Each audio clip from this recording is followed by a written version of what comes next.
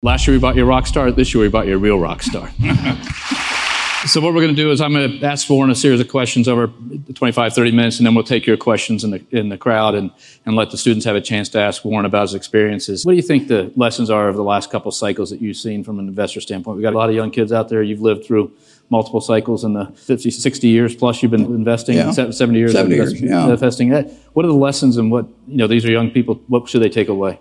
The lessons are that people will continue to make the same mistakes they've made. I mean, humans, and it doesn't correlate to IQ particularly. I mean, when they get greedy, and we had this huge bubble in the most important asset the American public has, housing. I mean, so you had a huge bubble in something you could borrow heavily against. So you could run a margin account effect on a house instead of stocks, and the conditions got very lax, and so when that bubble popped, but people came into that gradually.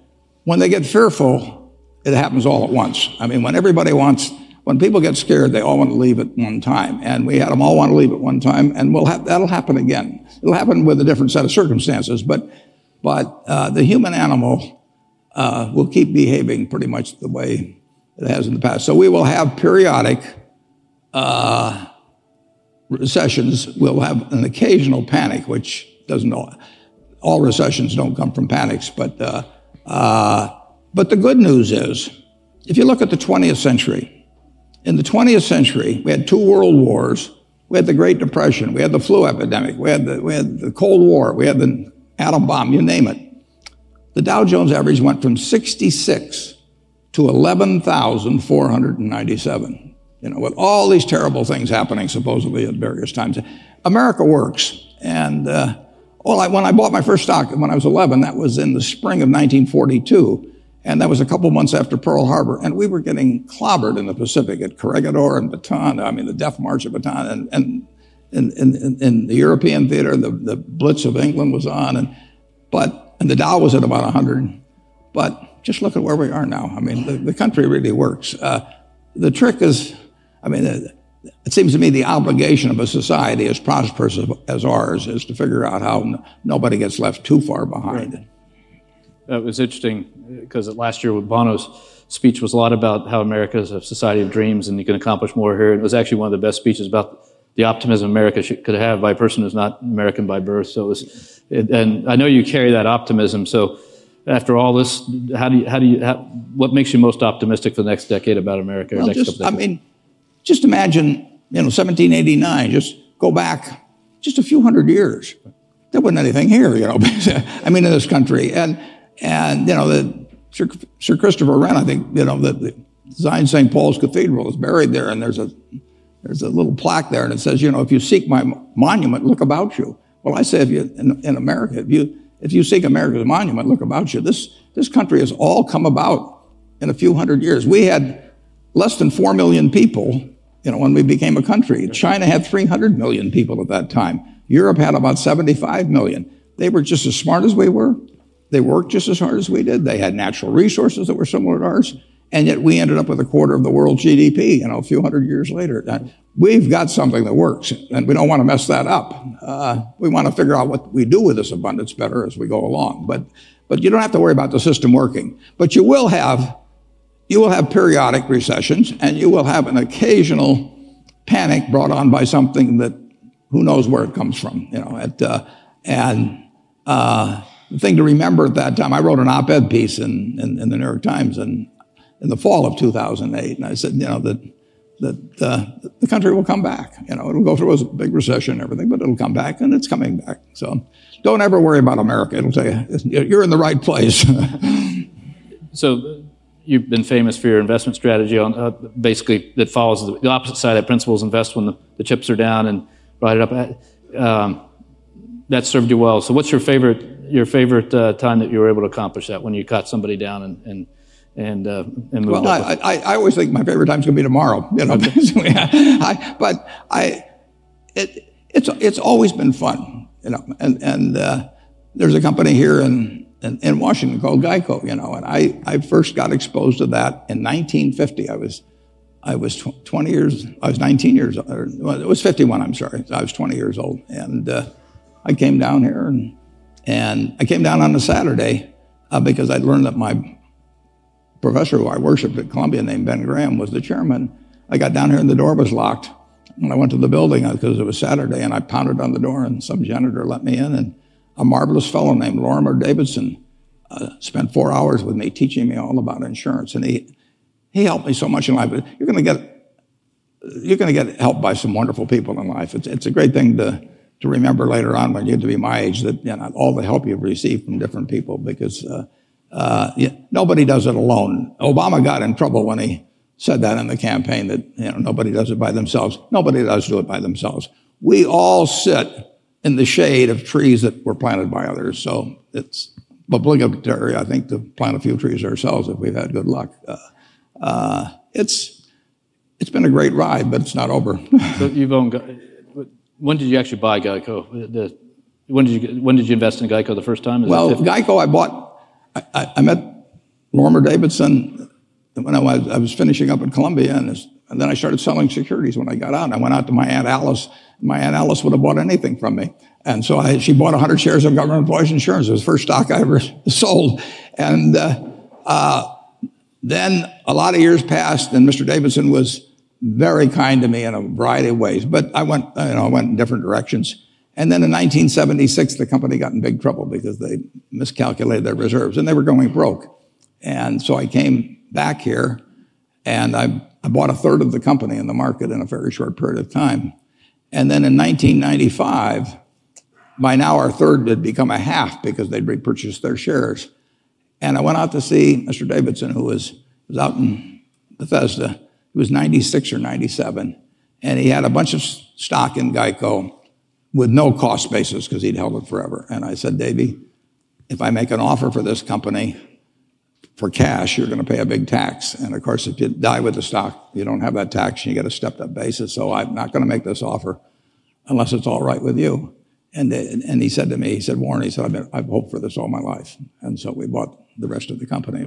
He was a great man. I'm going to start a little bit where the president left off, which is, this is your hometown. This is a part of your hometown. So what are your best memories about being around Georgetown? And Well, I delivered papers at Georgetown Hospital 66 years ago.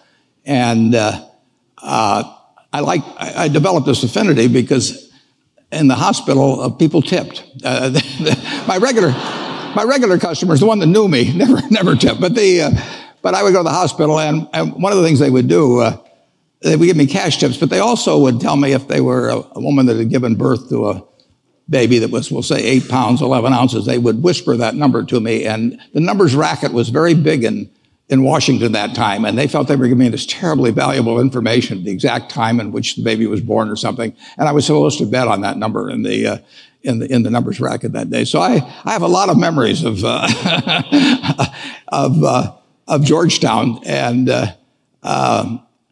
I was here during World War II, which was really a fascinating time to be in Washington. And my dad being in Congress, it was really a window on an extraordinary time in America. And of course, at that time, we were probably more united than at any time in my lifetime about a common goal. I mean, that was the time when people like Bobby Feller and all the athletes, the day the war broke out, went down and enlisted, and people really did voluntarily in a very high percentage play by the rules in terms of gasoline rationing and sugar rationing and meat rationing and all that. And we all bought savings bonds at school to help out the troops. So it was quite a period. Well, so somewhere along there you started investing and changed the nature. And I've read stories that you started investing at 13, or whether they're true or not, but somewhere around that. And it was 11. what created the fascination with investing? It took me 5 years. I had to save $120. It took me 5 years to get the $120 to buy a stock, 3 shares of City Service Preferred when I was 11. My dad originally was in the investment business. He really wasn't very interested in it. But I would go down on Saturday morning, and he had these books there in the office, and I read all those. And then I went to the Omaha Public Library, and I read every book on investments in the Omaha Public Library by the time we moved to Washington. And then when we got here, I had the Library of Congress. Did you get through all those? Oh, I read everything, and I just found it fascinating, and incidentally, I find it fascinating today. I mean, it's an activity. You know, if you're a baseball player or something, your legs may go or something. Well, my legs have long gone, but it doesn't make any difference in what I do. So it's I literally have as much. I always have had fun working, but I have as much fun now as I've ever had in my life. I mean, I work with people I love doing what I love, and it just doesn't get any better than that. Well, the quote is that you tap dance to work every day? I tap dance to work, yeah. And so what makes you do that? Don't ask me to demonstrate, but it was nice to get that round of applause at the start, but I've learned that crowds now applaud at the start because I'm 83 and they're not sure I'll be around at the end of the talk. I've shared enough dinners with you know that you have more energy than anybody I know. So let's switch to a little bit on the philanthropy side. So Sure. President DeGioia talked about the Giving Pledge. How did you come up with the idea with Bill, and how are you doing on it? I mean, well, we're doing great. And it was, I don't know, 3 or 4 years ago, Bill and Melinda and I were out in California and talking, and I'm not exactly sure how it came up, but we decided to call or write David Rockefeller and ask if he would host a dinner in New York for about 16 or 18 people, just to talk about philanthropy. And Oprah Winfrey came, and Mayor Bloomberg was there, and it was a private dinner. And I started having these people talk around the table as to how they developed their philosophy of philanthropy. It must have taken us 2.5 hours or so to get around. I mean, people were really interested in it. So Bill and I were at that dinner. We decided that maybe there would be a possibility of taking this passion which these people had shown and going to other people that had a great deal of money and see if we could develop something where people would pledge at least half their net worth. And we now have about 115 people. I've been dialing for dollars. I call these billionaires up, and sometimes they tell me how they can't do it, and I decided, I tell them I'm going to write a book on how to live on $500 million because apparently there's this great need. You know, they just can't seem to figure out how to do it, and they need help. But it's been very rewarding, and I received a letter from one woman. She and her husband had over $10 billion, and she sent me a tie. She sent me 2 ties, and she sent me this handwritten note and said that they hadn't really faced it. It's a little like facing your own mortality to some extent, making that plan, and that's tough for people sometimes. And so she and her husband had changed things, and over half of that $10 billion was going to go to philanthropy. They do tend to postpone the decision. So I tell these people I call, you know, the last will is what counts. But I tell them, you know, if I'm talking to some 70-year-old, I say, do you really think your decision-making ability is going to be better when you're 95 with some blonde on your lap or now? So let's get on board, fellas. You know? And I assume that convinces them maybe the 70-year-old decision's better at that point, right? Well, Bill has done a tribute. Bill has gotten people around the world because he travels more than I do. But what we're hoping is people do pick up on norms. I mean, when I was young, I read about Carnegie and Rockefeller and different people. Bill did too. And you do pick up behavior from those who come before. And we've collected letters from every one of these people. They're up on our website at thegivingpledge.org. And I think they're worth reading. They're pretty remarkable. And of course, what we really want to do is get the younger people, like Mark Zuckerberg's joined us, for example. And he obviously is going to appeal to a much wider group than I would. So we hope it becomes, you know, this gospel of wealth that Andrew Carnegie came up with 100 years or so ago. That's influenced all kinds of people. Well, we've got better stories than that, you know, on these letters. So I just hope it moves. Now, I want to emphasize one thing.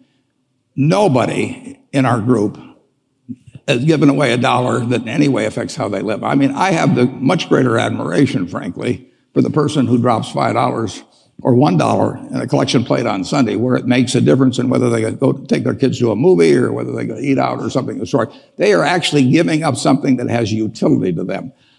I am giving up nothing that has utility to me. I have everything in the world I want that can be bought by money. So I have a whole bunch of stock certificates. They have no utility to me. and they can possibly have enormous utility to other people in vaccines or education or all kinds of things. So the people that give up something that actually can have utility to their family and give that to some other person so it has utility to them, those are the people I really think deserve the kudos. But it's still nice to go where the money is. I mean, it's the Willie Sutton approach. So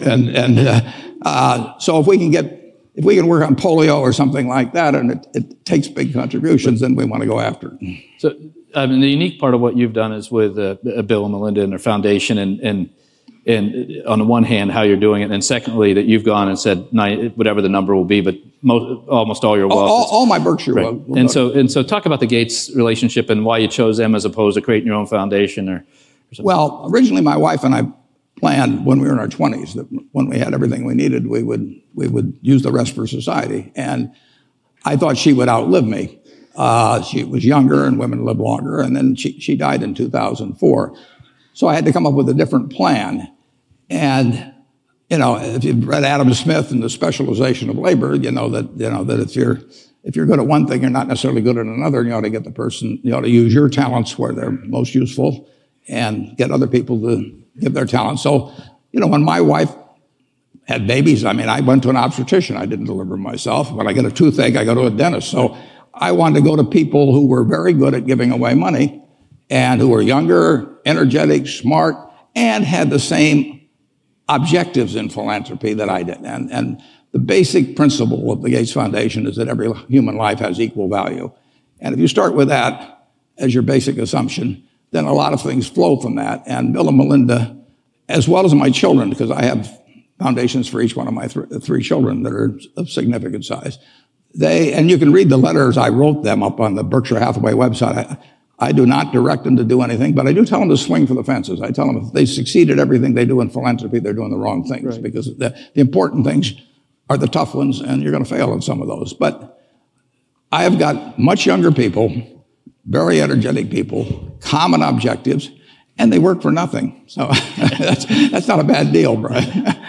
that stretches the money a long way. Yeah, absolutely. And the way I read it is that you require them to actually move the money out the other side. They got to spend it. And when I die, all of the money has to be spent within 10 years after the estate is closed, because I do not think that I can pick out some little great-great-grandchild yet to be born, just because he has the right name of Buffett or she has the right name, and they will be the best custodians. I mean, there'll be plenty of philanthropists 50 years after I die to take care of the problems of 50 years, but I want the money to get spent promptly, and I don't believe in trying to control things from the grave. I mean, I like to think I can think outside the box, but thinking outside of that particular box.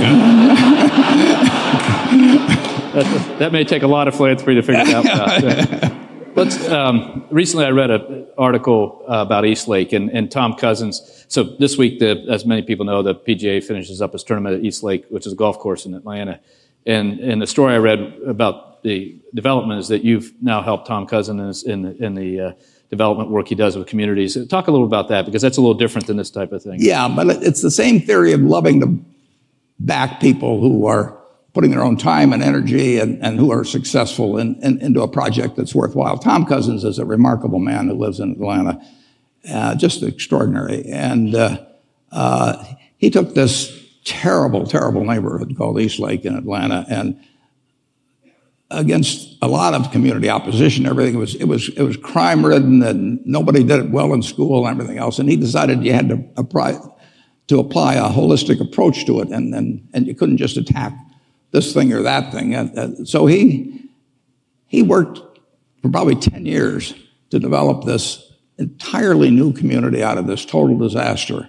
And then Tom and I talked about it, and I said, Tom, everybody's going to say that it can only be done because you're Tom Cousins and you live in Atlanta and you've done this. So he and I and a fellow named Julian Robertson, but primarily Tom, decided to see if we could replicate this in other communities.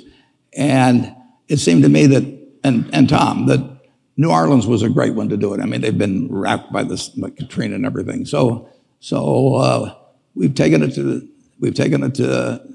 New Orleans, where we've got hundreds of people, and it's mixed income type a community. I mean, we do not want to have it with everybody being subsidized. We want to create a new kind of community where people of different races, different economic conditions work together and play together. And it's been successful in New Orleans. We went to Indianapolis. It's been successful there, and we've got about 11 more towns we're working on now. And so Tom Cousins has really come up with something. He had an op-ed in the Wall Street Journal about a week ago describing this, but he's a fantastic human being. And when you get a chance to join forces with somebody that as high quality as that, and energetic and smart, and putting his own funds in it, you just got to jump at the chance. That's good. We'll switch to the economy now. What's going on and move from philanthropy to the economy that you create your wealth off of, that you can do these wonderful, great things with. So what do you see in the economy and what you're seeing in your companies, your operating companies, and from an investor's point? Well, our business has come back very well from 5 years ago when the panic hit. And it was a panic like nobody's ever seen. I mean, whatever you think about it, it was worse. I'm dead serious about that. We were right on the edge of the cliff. And fortunately, I give enormous credit to both Ben Bernanke and Hank Paulson and Tim Geithner. And frankly, even though I didn't vote for him, never voted for him, President Bush, I don't know how many of you have studied economics, but in Adam Smith, they talk about comparative advantage and Keynes talked about animal spirits and all those people. But President Bush really came out with the great economic insight of all times. And he did it in 10 words in September of 2008. He went out there from the White House and he said, if money doesn't loosen up, this sucker could go down. And I mean, that goes right up there. Tear down those plaques of Adam Smith. And he backed up those fellows. And so we've come back from it. But business has come back. A lot of companies are having record profits, including many of ours.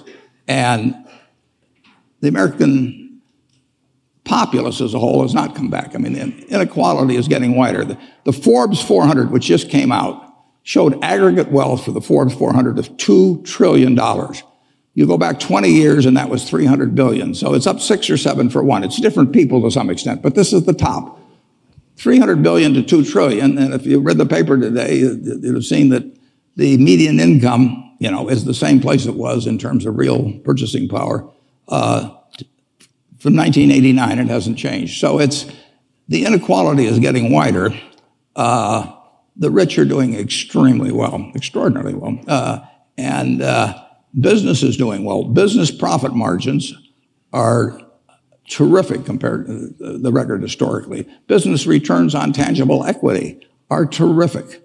But most, a great many people in our country, if you take the bottom 20% of households, that's 24 million households or something like that, housing, close to about 60 million people, it's the top level is $22,000. And I don't want to try to live on $22,000 with a couple of kids. So we've got an economy that is delivering $50,000 of GDP per capita, and we've got an awful lot of people that aren't living well. So we have learned how to turn out lots of goods and services, but we haven't learned as well how to have everybody share in the bounty that we have.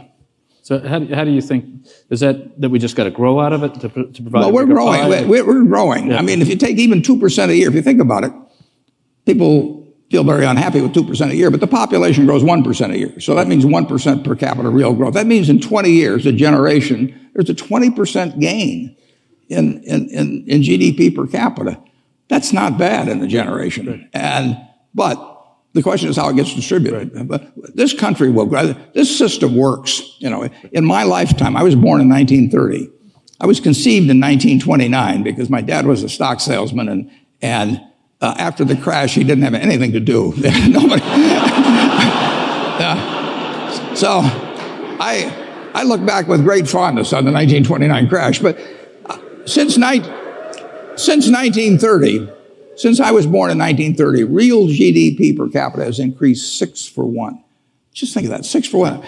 I mean, you went centuries when nothing happened. Right. for people. And this country works. I mean, I consider the luckiest person on a probabilistic basis that ever lived is the baby that's born today in the United States. I mean, it is a fabulous country, and the market system works all kinds of things. But we do have to, in my view, we have to make sure that everybody participates to a reasonable degree. We don't want equality of results, but we also want a base level that's satisfactory for our people. Well, let's turn it over to some student questions. So they're going to put a microphone out here, and go ahead, sir. Hi, I'm Kasim Tavalali, a senior in SFS. I was wondering if you have any stock tips for any of the students. You know, we're all trying to make a little living. I didn't think they taught that at Georgetown. The best investment I ever made, well, I bought a book in 1949 by a fellow named Ben Graham called The Intelligent Investor. I don't remember what I paid. But aside from what I paid for my 2 marriage licenses, that was the best investment I ever made. It's very important to have the right framework. You need to have an approach to investing that's sound. And Graham's approach is simple. But some people adopt to it, and which I did immediately, and most people don't. But if you have the right philosophy, you will find opportunities as you go through the next 20, 30, 40, 50 years. And frankly, you're most likely to find them when in periods like 5 years ago when we were having the panic. I mean, stocks sell at silly prices from time to time. Most stocks at one time or another sell at very silly prices.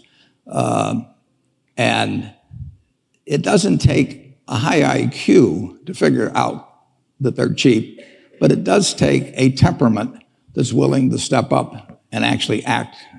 I tell people, if they're going in the investment business, if you got 160 IQ, sell 30 points to somebody else because you won't need it. I mean, I figured out very early, you don't have to be that smart in this business, which is fortunate, but you do have to have the right temperament. And you have to be able to ignore what other people are saying and simply look at the facts and decide, is this stock which is selling at X worth 2X? And occasionally you'll find things like that. And when you don't find them, you don't do anything. So that's my generalized stock tip. No names. I'll make it simpler. Just buy Bank of America and you'll be set. Yeah. It worked all right for him. Yeah, that's right. That's right.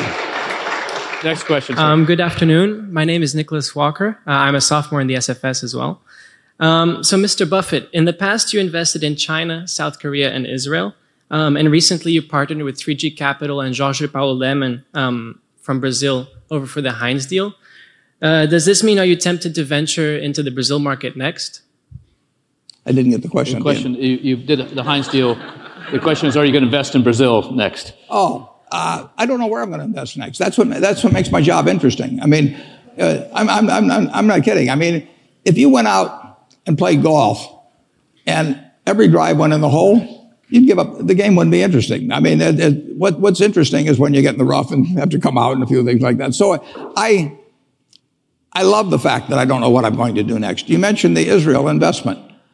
In 2006, in the fall, I got a letter from a fellow, and I never heard of him, and I never heard of the company he was talking about. But he said, my name is Eitan Wertheimer, and I want to tell you a little about my company, Ishkar. The letter was 1.5 pages long, and he said, if he sold the company, the family sold the company, the only company they wanted to sell it to was Berkshire Hathaway.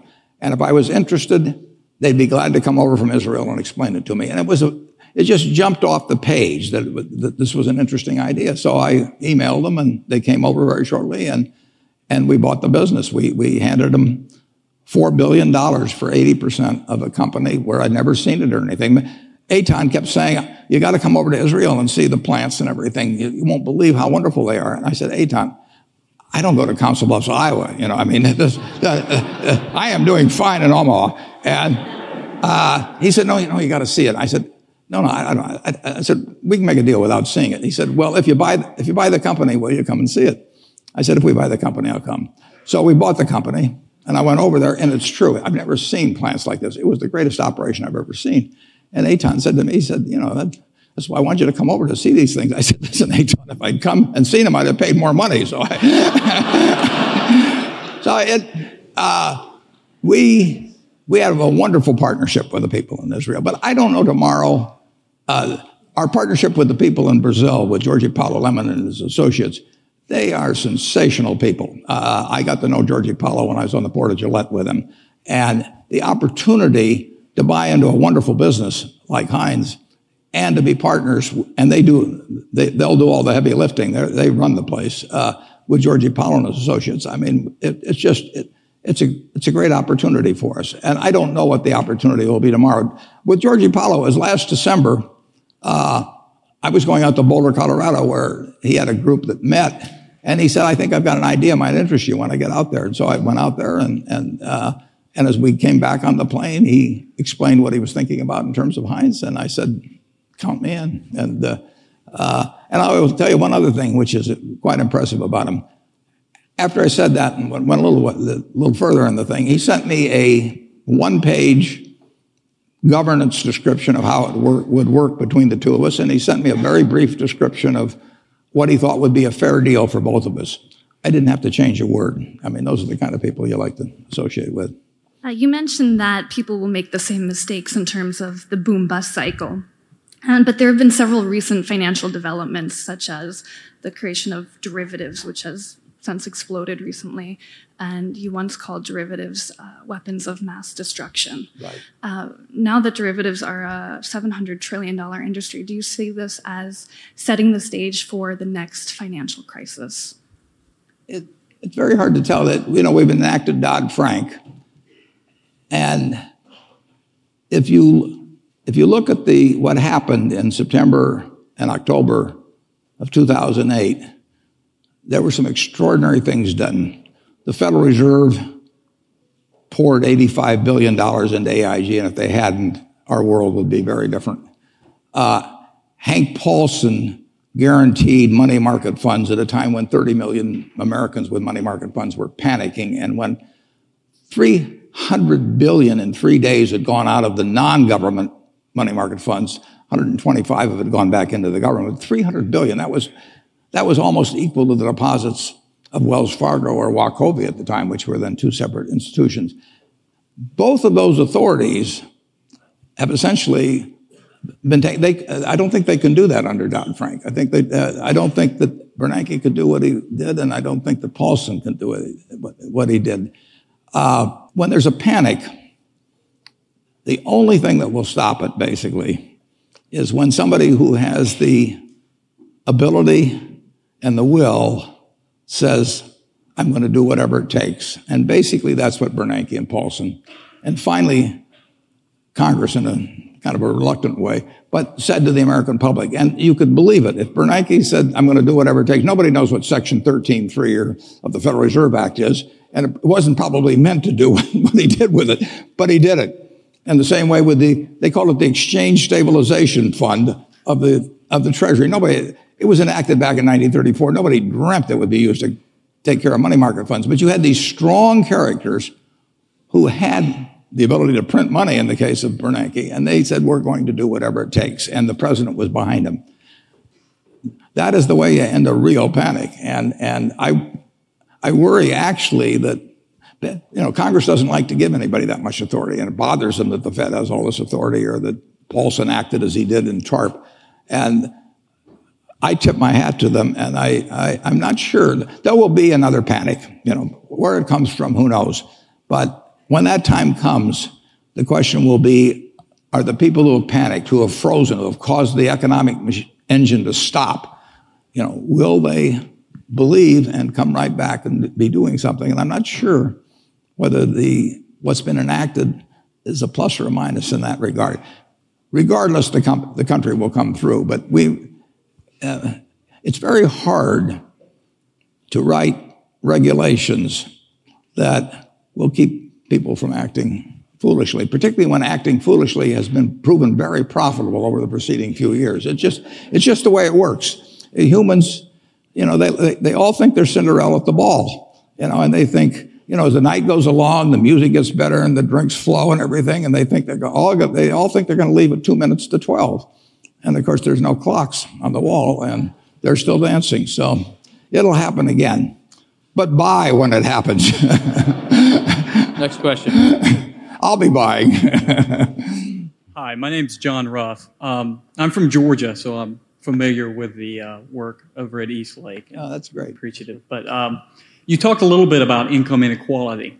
But if you look at class mobility rates, and if you look at average household income for middle-class families, measured with inflation, a lot of these rates have been trending down since the 1970s. And some may argue that it's harder today for the middle class than it's been in 30 years. And I was wondering if you had any more thoughts on how a rising tide can lift all boats and not just the yachts. Yeah. Well, that's what's happened. It's like John Kennedy talked about, a rising tide lifting all yachts. And the yachts have been lifted, like I say, for the top 400 from 300 billion to 2 trillion just in the last 20 years. There is a very, I think, structural problem as a market system gets more and more specialized. If you go back to an agrarian society like we had a couple hundred years ago with most people working on a farm, most people fit most job requirements. I mean, it was that as the world has become more and more specialized, I think we keep moving away from that. So a market system will not pay well for a significant percentage of society. They aren't needed to keep GDP itself going up and people at the top. And I think government has to address that. I think I sometimes toss out to students this proposition. Imagine that it's 24 hours before you're born. And you're sitting there, Johnny or Joni, we don't know yet, and you're in the womb, and a genie comes. And the genie says, John or Joni, you strike me as a remarkable potential human being, and I'm going to give you an enormous responsibility. I'm going to let you decide the world, how the world is going to work into which you're going to emerge. You can decide on the economic system, the social system, the political system. You design it. And whatever you design, that's going to be the system in which you live, your children live, grandchildren live. And you, being wise beyond your minus 24 hours of age, say, I know all about you, genies. What's the catch? And the genie says there's one catch. Just before you emerge, having designed the system, put it in cement, you're going to go over to that barrel over there that has 7 billion slips in it, one for every human being in the world, and you're going to pull out a slip. It may say male, it may say female, it may say white, it may say black, it may say infirm, it may say strong, it may say bright, it may say below average, it may say United States, it may say Bangladesh. Now, not knowing which ticket you're going to pull out, what kind of a world do you want to design? Well, you certainly want to design a world that produces lots of goods and services and keeps producing more and more. You want a lot of stuff around. It could be the world's fairest society, but if it's on a barren desert island, it isn't going to do anybody good. So you really want something that works in terms of output. But once you have something that works in terms of output, you certainly want something that eliminates fear from everybody's life. Now, that doesn't just mean a lot of cops. It means fear of old age, fear of health, all of those problems. And you certainly want a system not knowing what tickets you're going to get that takes care of the people that don't survive so well in that market system, which maximizes the amount of output, your first goal. And I think we've done a wonderful job at the first stage. We have learned how to turn out lots of stuff. We have not thought as much, although we've thought a fair amount. I mean, when Social Security came in and all of that, I mean, this country has developed in terms of thinking about how a rich family should behave. But we have not, I think we are in the stage where we need to focus more on making sure that the people who get the bad tickets do better than they are. And, we said that blacks were 3/5 or slaves were 3/5 of a person back when we started. And said, we said all men are created equal in 1776, and in 1789 we said blacks are 3/5 of a person. We not only said all men are created equal, but in the Gettysburg Address, Lincoln repeated it. It was 1920 before we passed the 19th Amendment for women. So we treated women as a essentially different class for all those years. So I think we've got I think we've gone significantly in the right direction in terms of behaving better as a society, and I think we've gone terrifically in the right direction in terms of turning out lots of stuff. But I think we have to address the question of how do you treat the people that are left behind in a system that maximizes the output of goods and services. And that can only come through government. Good evening. My name is James Fishback. I'm in the School of Foreign Service, first year. It's no doubt that you're an outspoken fan of Ben Bernanke, but he's going to be stepping down in January of next year. Whomever takes over the position, do you think that they should continue the Fed's controversial buyback program? And if so, for how long? Well, I think they should take Bernanke's approach, which he says he's going to keep doing it till he sees more improvement in the economy. And I think he's been mildly disappointed, not hugely disappointed, but mildly disappointed in the rate of improvement in the economy in the last few years, and therefore, just the other day, he said he's going to extend it further until he sees it.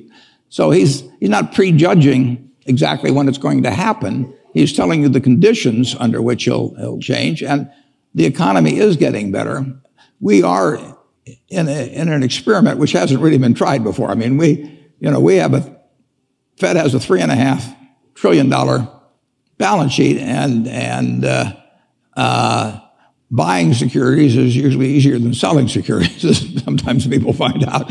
So we don't know how this game plays out. And just the announcement, whenever it was a few months ago, or the hint that tapering was going to occur, that had some significant market reactions, probably 100 basis points or so in the 10-year. And what will happen when they actually, if they actually try to deleverage the Fed? I mean, what has happened is the American public deleveraged and the government leveraged up through the Fed. If the Fed deleverages that in any big way, that will be a new experiment. And but Warren, as we were talking earlier, the question is, when they do that, the economy has to be growing faster. And the piece people don't take into account is they're clear that they're going to stay there until the economy grows faster. He has no pressure on him. In fact, the Fed is the greatest hedge fund in history. I mean, you've got $1.1 trillion financed by currency and circulation, which doesn't cost anything, and they got about $1.8 trillion or $1.9 trillion from the banks at 25 basis points. And I mean, the Fed is going to make $80 billion or something like that. The Fed is the fourth largest contributor to the United States government's revenues that there is now. That wasn't the case a few years back, but it's 80 or 90 billion a year probably. And it is under no pressure, none whatsoever, to have to deleverage. So it can pick its time, and if you have somebody wise there, and I think Bernanke's wise, and I certainly expect his successor to be, it can be handled. But it is something that's never quite been done on this scale. It'll be interesting to watch. No, it will be, and we've seen the lesson in the market moving ahead and back just based on the last 30 days. So I think we're going to take one more question, and then from the next student. My name is Shirley, and I'm from China. I'm currently a graduate student in Georgetown. My friend Dennis Zhao and we are both a very big fan of you and your friend Charlie. And we read his book, which is very interesting. He had this whole system of criteria on how to evaluate a company. It's all very confusing, but he said that Warren and I are always staying away from the industries we don't know. So you have candies, railways, and Coca-Cola. But now the world is changing, and we are living in a new era. The business models are changing. The B2C platforms, everybody is shopping online. Maybe in a few years, everyone is going to pay with their iPhones, and Bank of America no longer issues credit cards. So non-profit is a new model, and so what's a dinosaur like me going to do? Yeah, yeah. There's just so many things you don't know about. He'll take out his flip phone and show you. So he's not going to be one. This is my new one. What? It's going to take. I just turned in the one Alexander Graham Bell gave me.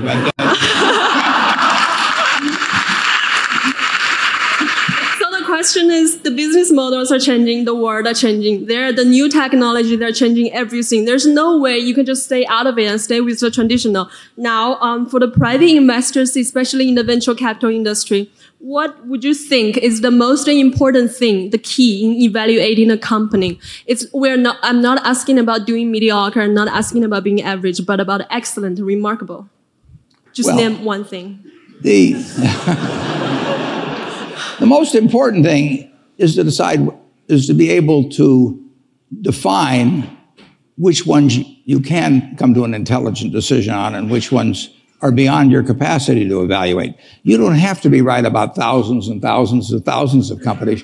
You only have to be right about a couple. I met Bill Gates on July 5th, 1991. We were out in Seattle, and Bill said, "You've got to have a computer."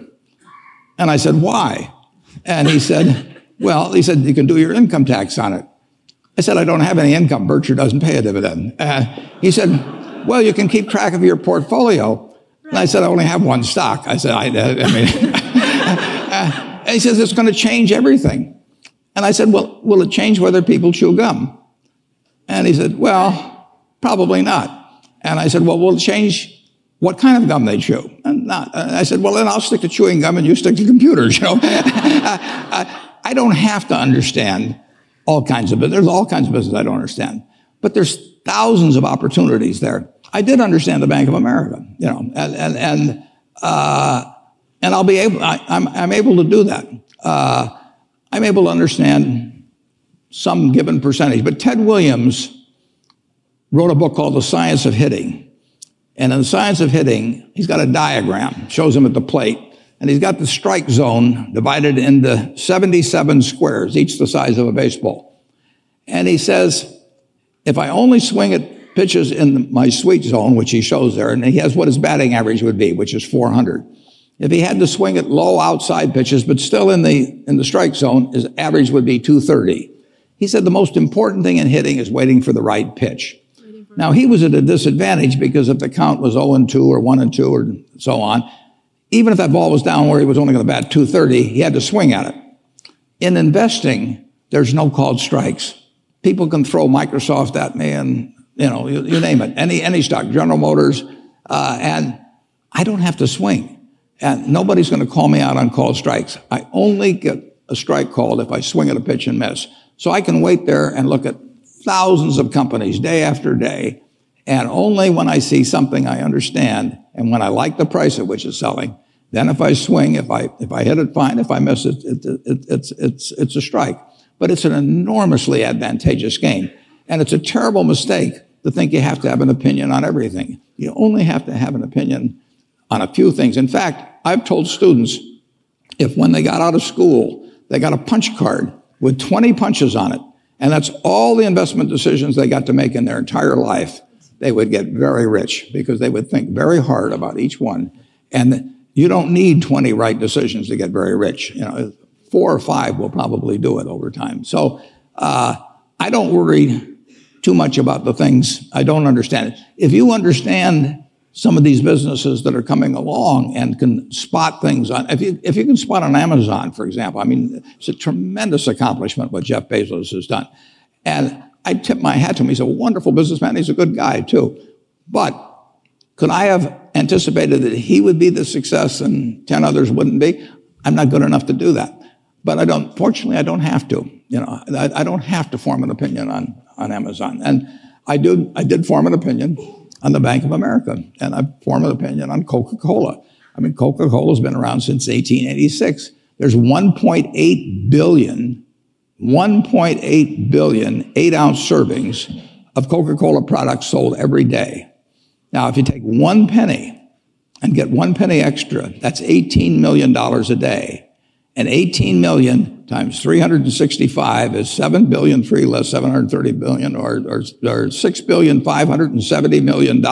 So annually, $6,570 million from 1 penny. Do you think Coca-Cola is worth a penny more than, Joe's Cola? I think so. So, and I've got about 127 years of history that would indicate it. So those are the kind of decisions I like to make. And you may have an entirely different field of expertise than I would have, and probably much more up to date in terms of the kind of businesses that we're seeing evolve. And you can get very rich if you just understand a few of them and understand their future.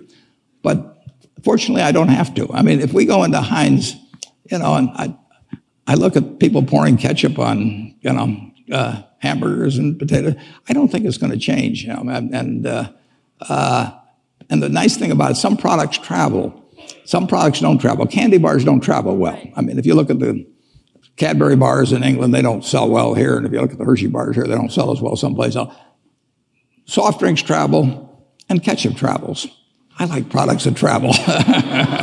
Warren, I want to thank you for taking the time to work with the students today. And I think for all the students out there, just think about this. This is a person who, with a passion, he still has at 83 to make that right investment decision. But importantly, what we talked a lot earlier about is the ability to try to do something with all that wealth that will help a pretty near-term set of goals in society. And I think you will find very few people in the world have been able to do both things so well as Warren Buffett has, and there's a lesson to learn for all of us from that. So thank you for spending the time. Thank you.